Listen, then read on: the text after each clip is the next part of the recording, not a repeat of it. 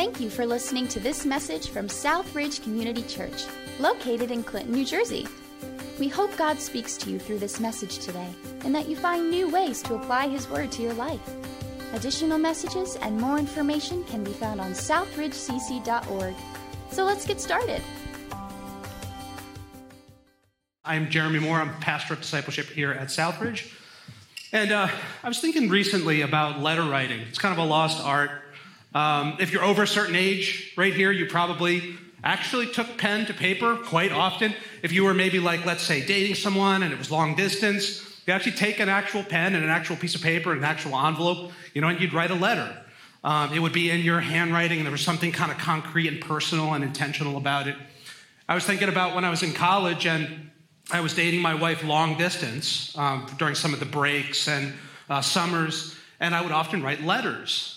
If that was taking place today, I think maybe it would have been sending texts, maybe sending emails, maybe FaceTime, things like that. And it made me think, wow, there's something personal and intentional about a letter. So we're actually in a message series in Revelation called Trial and Triumph. And it's on this season. We're looking at the first 5 chapters of Revelation. But the last number of weeks, we've kind of been zeroing in on chapters 2 and 3, which is this special little section, and it's letters. It's actually these really intentional and personal letters from Jesus. It's letters from Jesus to 7 churches in Asia Minor.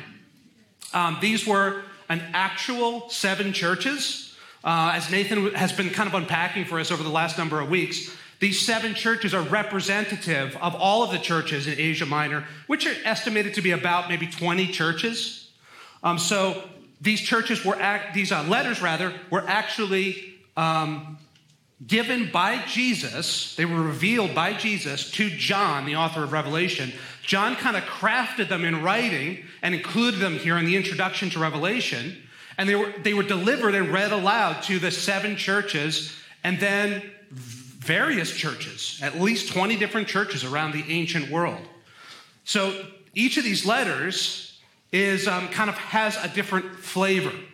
One of the letters is entirely warning. 2 of the letters are entirely encouragement. And then the other 4 of the 7 letters are a mix of warning and encouragement. This morning, we arrive at the letter, Jesus' letter to the church in Thyatira. Thyatira. That was kind of one of the cities of the 7. These 7 cities actually formed a trade route in the ancient world. So it would have been a very sort of expedient way with Roman roads to kind of get John's message to these churches and have it read aloud and sort of almost be like a center of distribution for this message. And so we arrived this morning at the letter to Thyatira. A couple of unique things about the letter. It's actually one of those that's a mix of both warning and encouragement. So you'll kind of hear both when you hear the letter read in just a moment. It's the longest of the letters. So we are going to fly this morning. It's the longest of the letters, so there's just a lot there. And then over and over, you'll read, when you kind of read people commenting on it, that this is the most complex of the letters. This is sort of the hardest one to interpret. So thank you, Nathan, for giving me this one. It's the hardest one to interpret. This morning, I'd like you to turn in your Bibles to Revelation 2, verses 18 to 28, where you'll find the letter to Thyatira. And we have Leah, who's here with us. Leah's going to read it aloud as you read it silently to yourself. You can read it in your Bible if you didn't bring a Bible, or you don't have one on your phone, like a Bible app or whatever. In front of you, there's actually Bibles in the racks of the chairs in front of you. It's on page 1915 in that Bible, if you want to use that one. So Leah's going to read it. Leah is one of my favorite people over here. She's a lifetime retired missionary.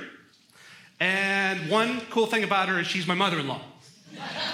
So she is, and a really talented reader. So she's going to read Revelation 2, 18 to 28, the letter to Thyatira. To the angel of the church in Thyatira write, these are the words of the Son of God, whose eyes are like blazing fire, whose feet are like burnished bronze. I know your deeds, your love and faith, your service and perseverance, and that you are now doing more than you did at first. Nevertheless, I have this against you. You tolerate that woman Jezebel, who calls herself a prophetess. By her teaching, she misleads my servants into sexual immorality and the eating of food sacrificed to idols. I have given her time to repent of her immorality, but she's unwilling. So I cast her on a bed of suffering, and I will make those who commit adultery with her suffer intensely, unless they repent of her ways. I will strike her children dead. Then all the churches will know that I am he who searches the hearts and minds, and I will repay each of you according to your deeds.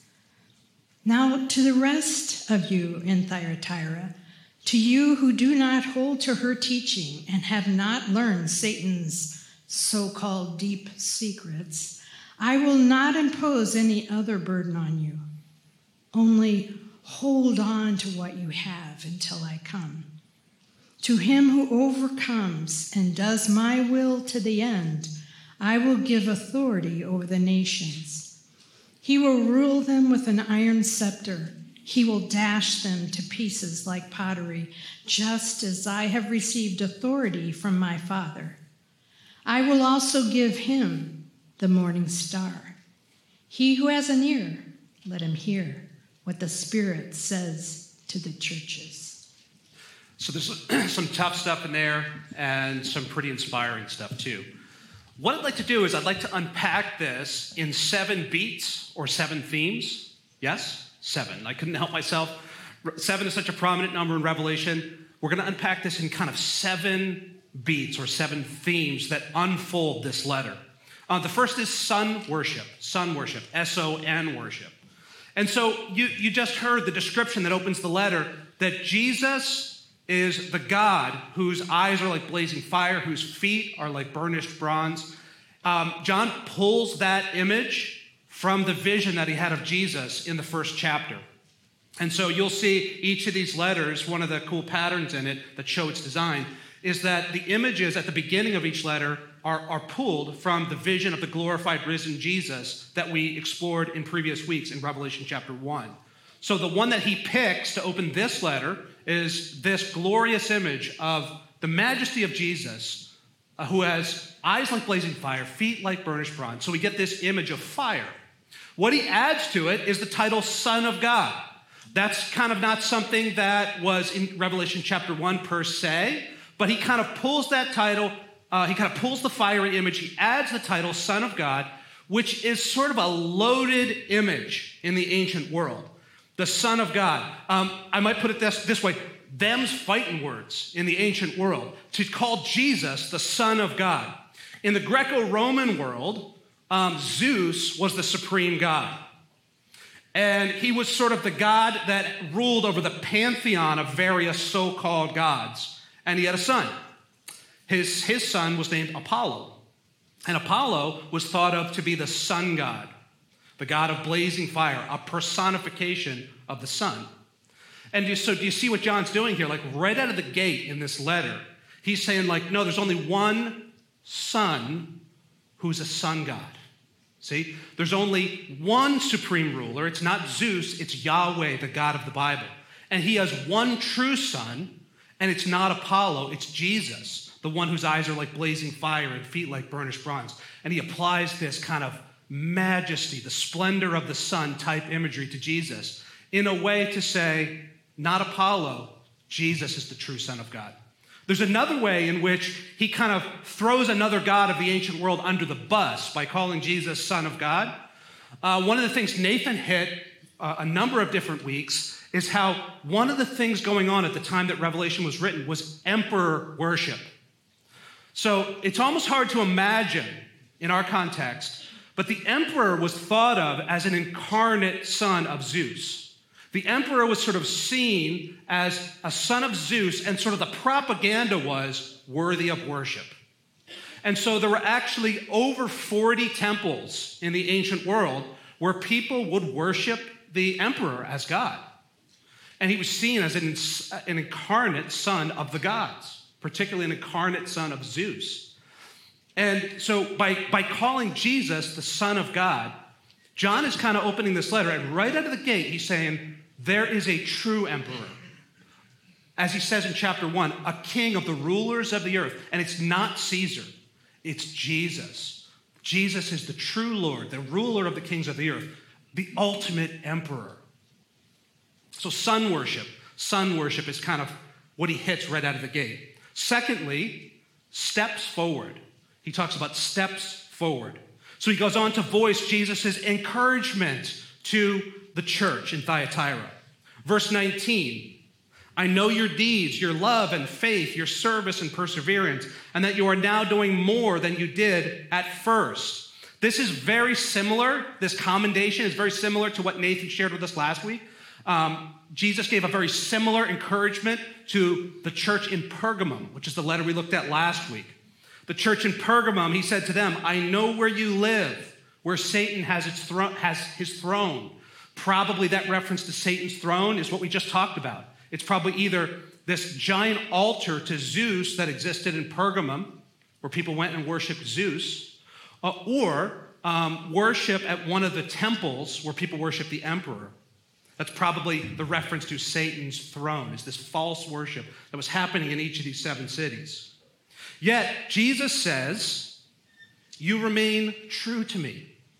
You did not renounce your faith in me, not even in the days of Antipas, my faithful witness, who was put to death in your city where Satan lives. So there are people literally losing their lives. They're losing their lives for confessing Jesus as Lord.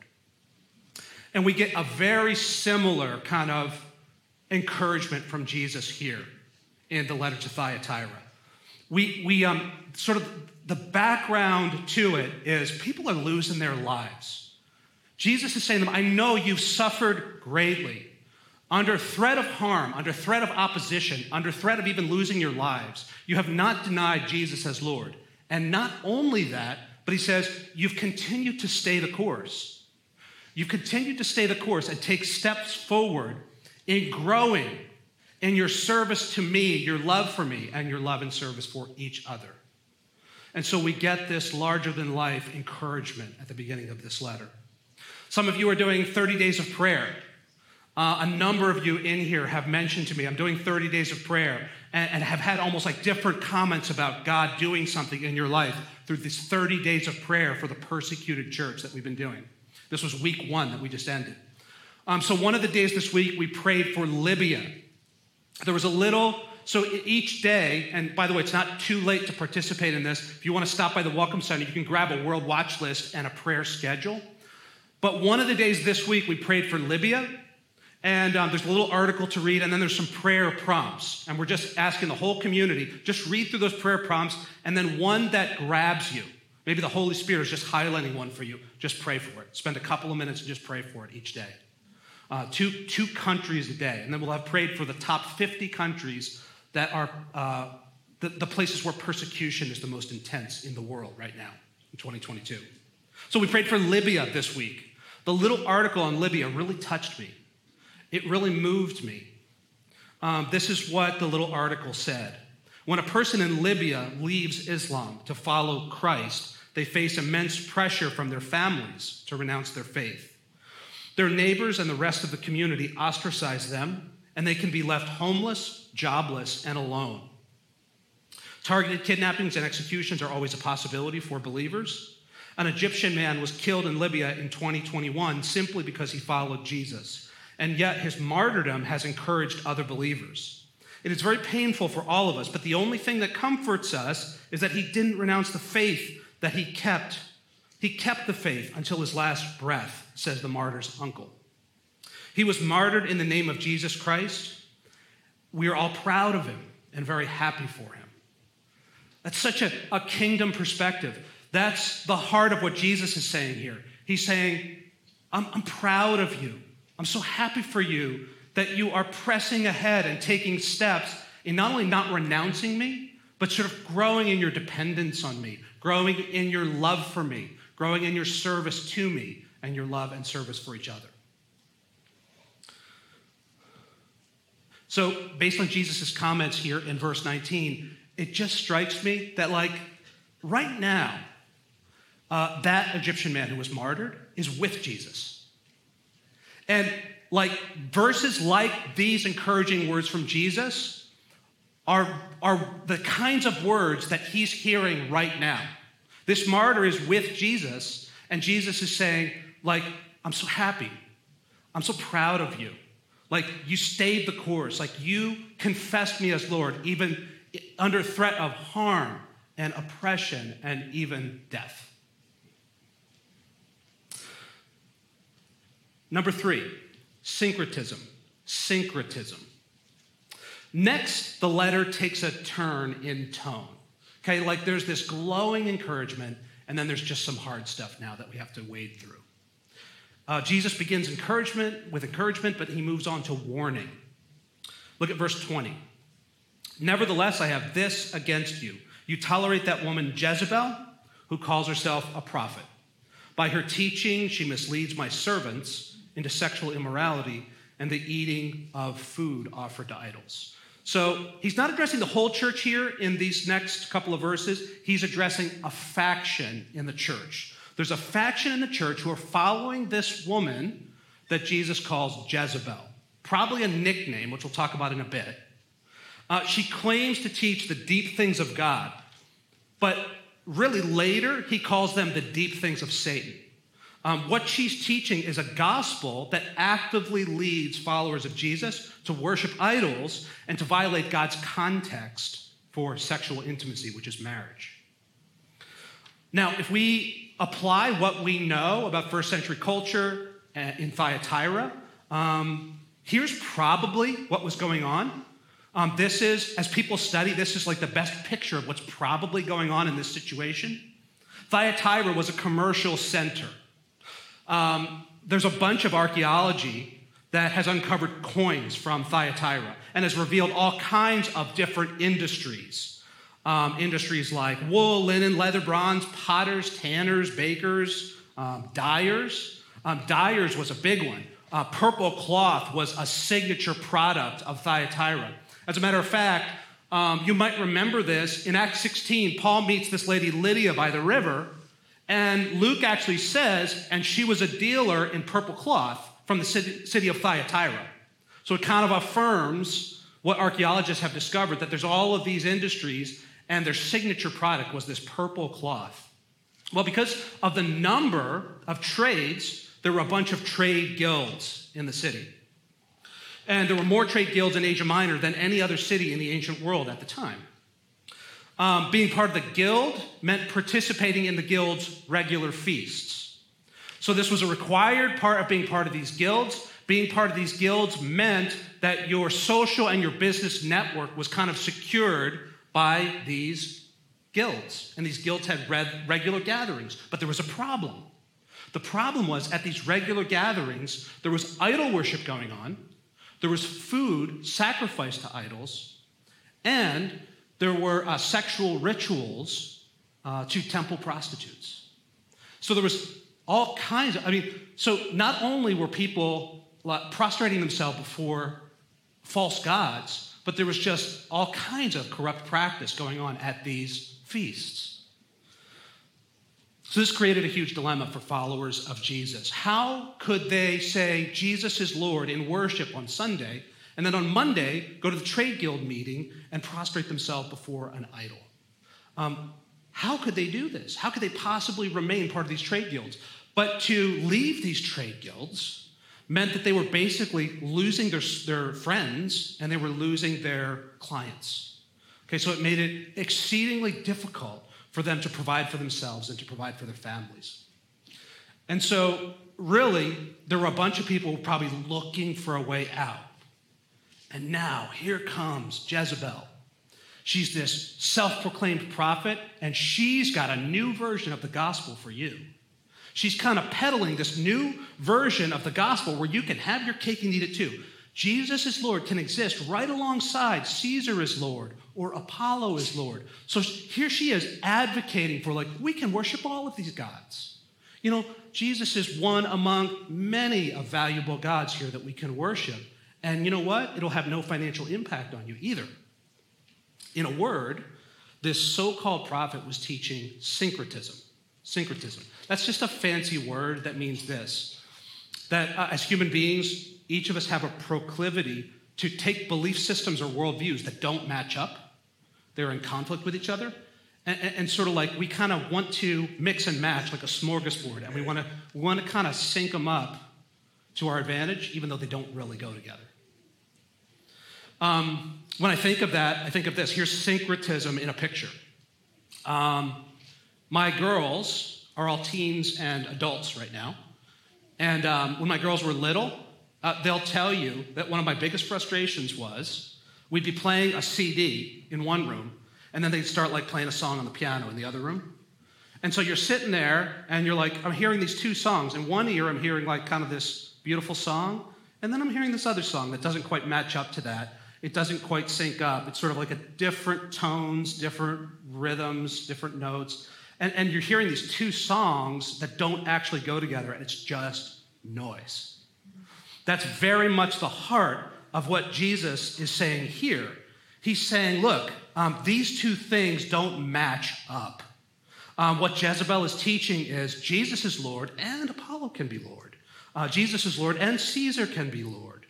And Jesus says, no, these two songs don't harmonize. These things were created to be separate.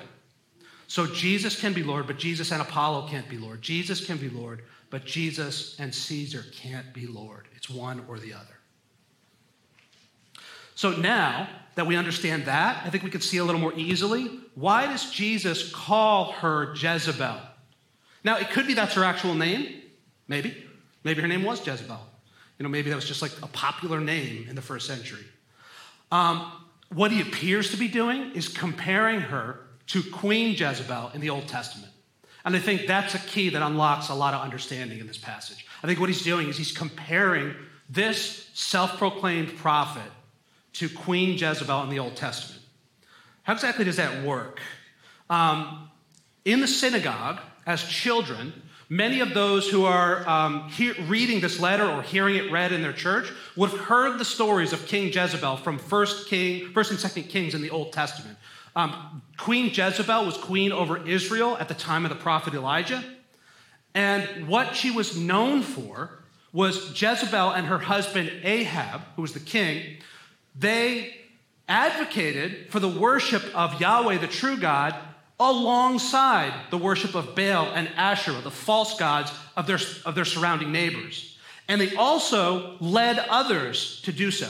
They led others to worship Baal, Asherah alongside of Yahweh.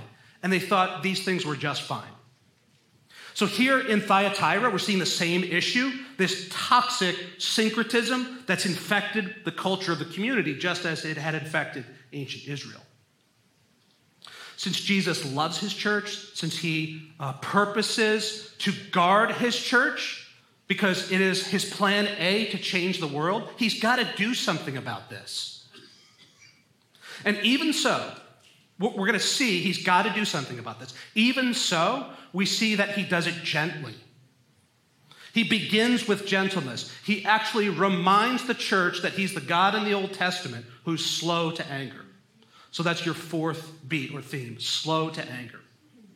Look at Revelation 2:22, the first half of the verse. I've given her time to repent of her immorality. I've given her time to repent of her immorality. This reminds me of way back in Exodus when God revealed his personal name to Moses. He said to Moses, he said, my name is Yahweh, Yahweh, the compassionate and gracious God, slow to anger, abounding in love and faithfulness. And so the first thing that he does is he's saying, it's not my desire to drop the hammer.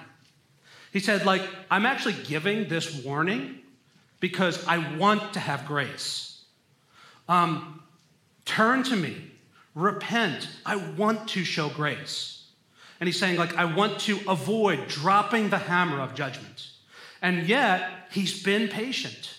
He says he's been patient. He's provided space for Jezebel and her followers to turn back to him, to repent of these toxic words and deeds.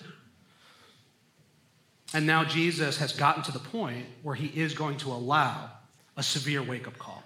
That's number 5, severe wake-up call. It helps me to think about the next verses in this way. Scripture talks about Jesus as a lamb and a lion.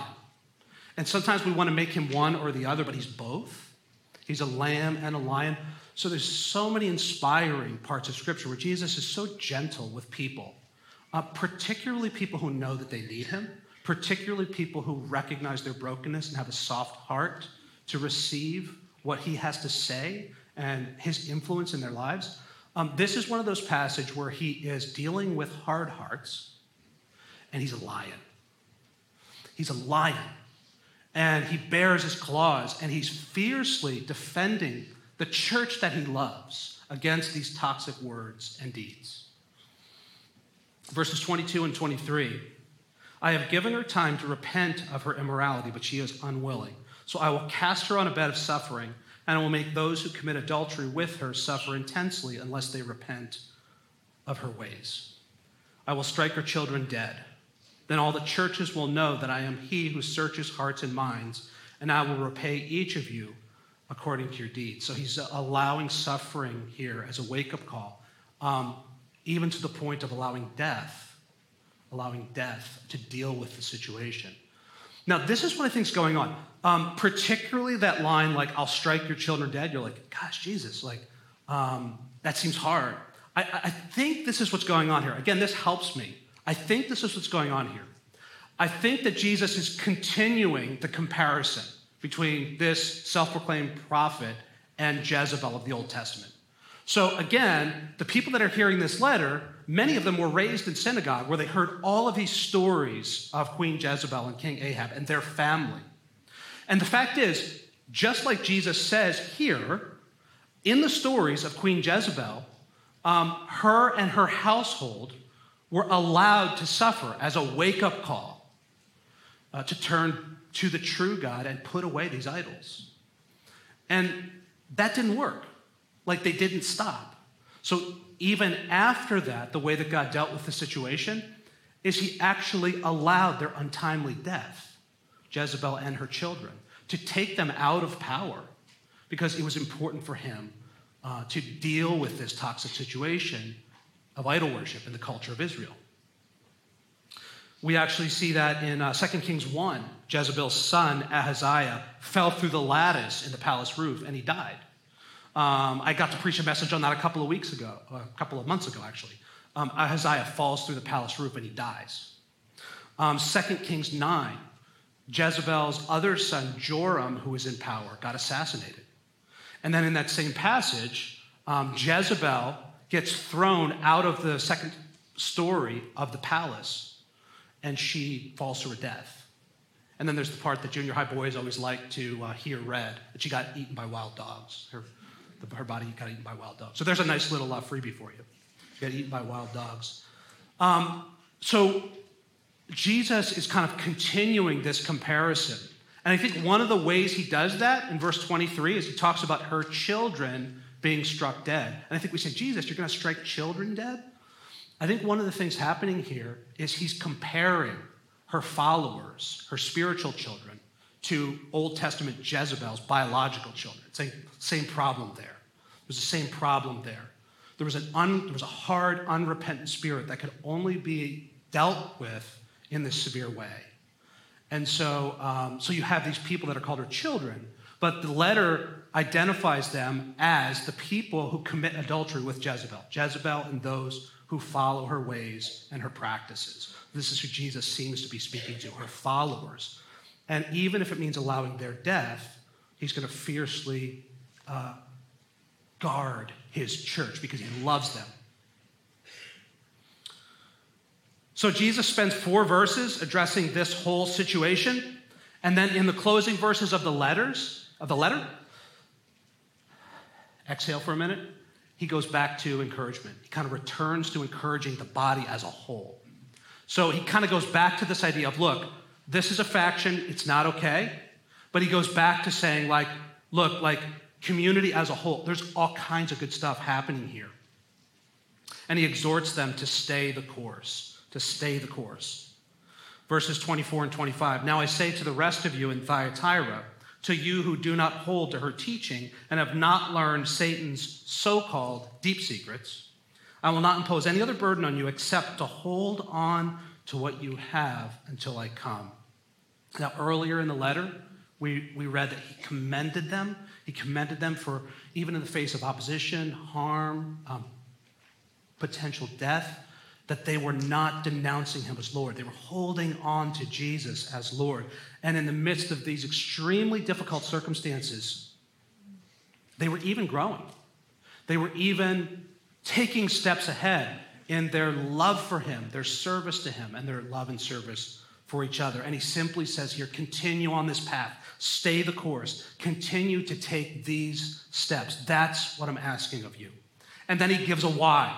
He gives a why. Continue to take these steps because the trajectory is something awesome. The trajectory in verses 26 to 28. And this is number 7. The trajectory is shared authority. Shared authority. Verses 26 to 28, to the one who is victorious and does my will to the end, I will give authority over the nations. That one will rule them with an iron scepter and dash them to pieces like pottery, just as I have received authority from my Father. I will also give that one the morning star. Whoever has ears, let them hear what the Spirit says to the churches. So what he does there is he quotes Psalm 2, which is basically this psalm where like the Son, or Jesus, is coronated as king over the nations. And the early church looked back at the psalm and they said, oh, it's about Jesus. It's so clearly about Jesus. And they saw it as about Jesus' return. When Jesus would return, which we're still looking forward to, and he would fully express his kingship on earth, and he would actually restore this creation. So there'll be a new creation that's fully under his rule, where his kingship is fully expressed. And so these were things that the Old Testament was looking forward to. And it kind of quotes that here. Now, here's a little surprise. Here's a mind-blowing wild card. He says this: when Jesus returns and rules as the king of the new creation, he'll share his authority with his people. He'll share his authority with you and with me, people whose faith are in him. Those of us who our faith is in him, and like our faith is shown to be genuine by us overcoming, we're going to be his co-rulers. Like the Garden of Eden, like we will again care for and steward his creation with him.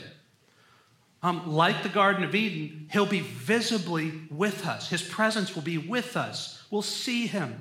He'll fully express his presence with us. And we'll be eternally with him, serving at his side as his co-regents. Verse 28 promises that Jesus will give his people the morning star. Now, earlier I had said that one of the things every letter does is it pulls something from the chapter 1 vision of the risen, glorified Jesus. Another thing the letters always do, which kind of shows their intricate design, is it always ends by pulling a picture from the last couple of chapters of Revelation. And so the image that he pulls from the last couple of chapters of Revelation, actually the very last chapter of Revelation, is this image of the morning star. He says, look, to my people, those whose faith is in me, the overcomers, this is the trajectory I have planned for you. You'll get the morning star. Now, what's the morning star? Revelation 22 identifies it as Jesus himself. I'll read Revelation 22:16 for you. Jesus says, I am the root and offspring of David, the bright and morning star. So Jesus says, my trajectory for my people, my reward for my people is you get me. You get me. You get an eternity with me, and you get an eternity of service to me. Now, on a daily basis, that trajectory gets clouded. For you and I, we get so distracted and called to other lords. Things like power and comfort and money and image and pleasure. They're sort of calling us to submit to them, to prostrate ourselves before these things as Lord. And this letter reminds us that Jesus is filled with joy when we get intentional about continuing to take steps towards Jesus as Lord. And we continue to take steps toward increasingly creating the culture in his church that Jesus is Lord. And this letter also reveals just the fierce lion saying, I am passionate. I'm so passionate about this value of lifestyles that increasingly move toward Jesus as Lord, that I'm also just going to show my fire about this. I'm going to bare my claws and say, like, I love my church, and this is what I want it to be. There's a couple of pictures that kind of sum this up for me in a really helpful way.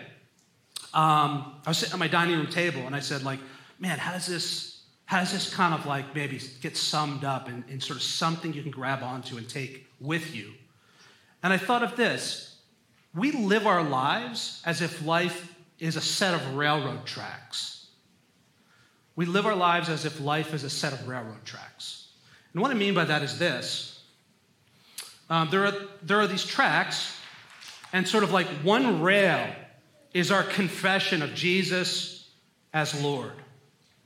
And we sort of think we can ride both rails of Jesus as Lord, and then like a bunch of other stuff is Lord in our lives. And like if I said to you, like, is Jesus your Lord? If you said to me, is Jesus my Lord? Like we would all say, like, yes, he is. There may be some in this room who haven't made that decision yet. Those who have would say, absolutely. Like, I have embraced Jesus as my Savior and Lord. But we have these moments where we realize there are these other things that we're grappling with. And in our most honest moments, we say, oh, wow, that still has lordship in my life. You know, things like power. You know, power is Lord. Things like comfort is Lord. Things like money is Lord.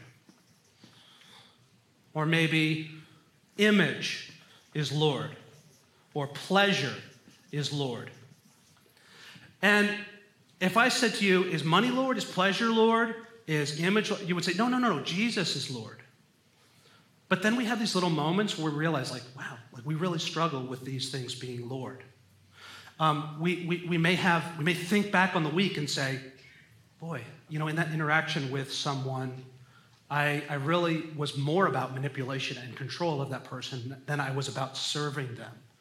But remember, Jesus said, Jesus washed people's feet, and he said leadership is servanthood. And so we realized, like, wow, you know, power is more Lord in my life than Jesus is.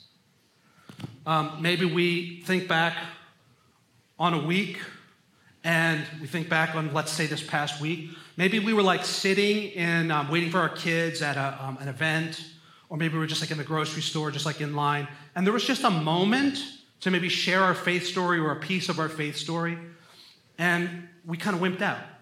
We kind of like changed the subject instead of just sharing about how God has changed us and had a life, faith in him has been life-giving for us. But Jesus, you know, he said, like, you are my witnesses. You're my life-giving presence and my voice in this world. And so we realized, like, oh, wow, you know what? Like, comfort is maybe more my Lord than I think it is. Maybe there was a moment where you think back and you say, gosh, I really devalued that person. Or maybe even told a white lie to get some money or to save some money. And at that moment you say, wow, you know, Jesus said that nobody can serve two masters. You have to choose between God and money. Money is either a way to serve God or it functions as God. And so you might say to yourself, gosh, if I'm honest, you know, money is more my Lord than I think it is. And then image. You know, maybe this week you think back on the week and you say, gosh, I spent an awful lot of time this week presenting myself as having it all together. Like, I'm not one of those broken people that needs God's grace. You know, Jesus said, you know, I didn't come to save righteous people. I came to save sinners. Like, I came for broken people. It's not the healthy who need a doctor, it's the sick people. Like, if you don't have anything that you need saving from, then you don't need me. And we might say, oh, gosh, image is more my Lord than I think it is. And then lastly, pleasure. Maybe there was a moment this last week where you said to yourself, boy, it was really stressful this past week. And in the stress, I realized that my go-to to relieve my stress was actually more food or my phone or like a feel-good substance than it was the Lord. But what Jesus said was, come to me, all who are weak with heavy burdens. I will give you rest. And we say, wow, pleasure is more my Lord than I think it is. And so we can't ride these two rails. Like, we were actually designed, many people say with a God-shaped hole that is filled by Jesus is Lord. And so this is more the vision that God has for our life. Our life is less like a railroad tracks, and it's more like a walking path. It's more like a walking path. So we embrace Jesus as our Savior. We begin a relationship with Jesus through faith in him. And then we grow in our faith in him. So there were kind of all of these things that we just talked about, like comfort, money, power, image, pleasure. There are all of these things kind of calling for us to have lordship in our lives. But we decide to take steps. We take steps toward this path that narrows. And throughout the course of our life, it gets more and more and more singular. And as we take these intentional steps, we're shaped by the Holy Spirit, we're spurred on by the Holy Spirit, and we begin to become people who don't worship these things as Lord, but these things become an avenue along the path to glorify Jesus as Lord. They become an avenue to worship Jesus as Lord. They become an avenue to express not just with our mouth, but with our lives that Jesus is Lord. And here's what strikes me. When we live as if these things are the ultimate reward, like we are practicing saying with our lives, then that's what the ultimate reward is. But when we actually increasingly live as if Jesus really is the Lord, we're saying with our lives, like that's the trajectory. That's where it's all going. And that's the same thing that Jesus is saying in this passage. He's saying, if the trajectory truly is to continue to grow day after day in Jesus being the Lord, then he's saying when you get there and the reward is Jesus himself, it'll be the most natural thing in the world. It'll be the most natural thing to get there and just be like, of course that's the end of the journey. My whole life has been about growing in giving my life to Jesus and living as if he's the Lord. And now here I am, an eternity of love for Jesus and service to him. Of course that's the reward. It'll be the most natural thing in the world. So Jesus says that's the trajectory for you, church in Thyatira, and that's the trajectory for us. Stay the course. Continue walking in it. May our lives in the here and now, not just through words, but through how we live our lives, may it just continue more and more and more to reflect Jesus is Lord. May our life be less and less about us. May it be more and more about Jesus. Let's reflect on that to close the service. I'd just like to invite you to stand, and Sam is going to lead us in a song just to kind of apply that to our hearts.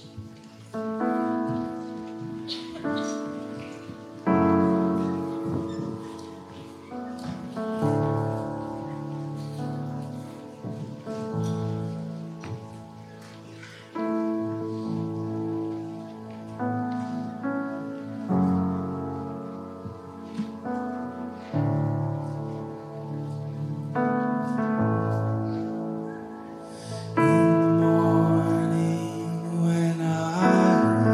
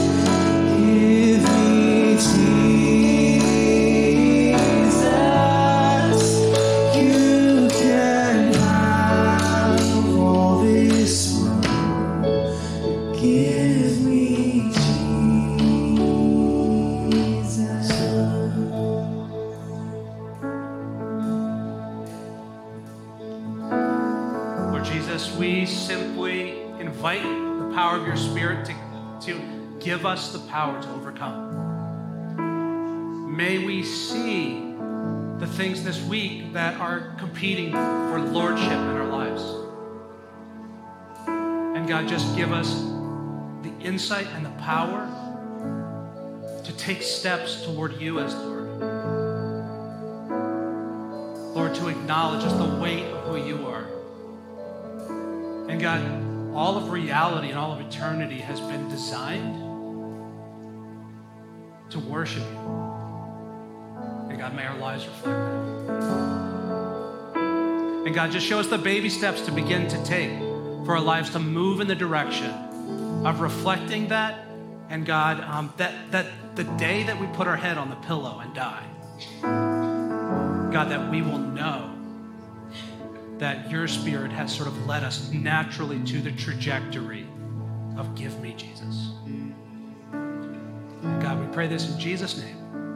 Amen. So good to worship together. God bless you. See you again soon.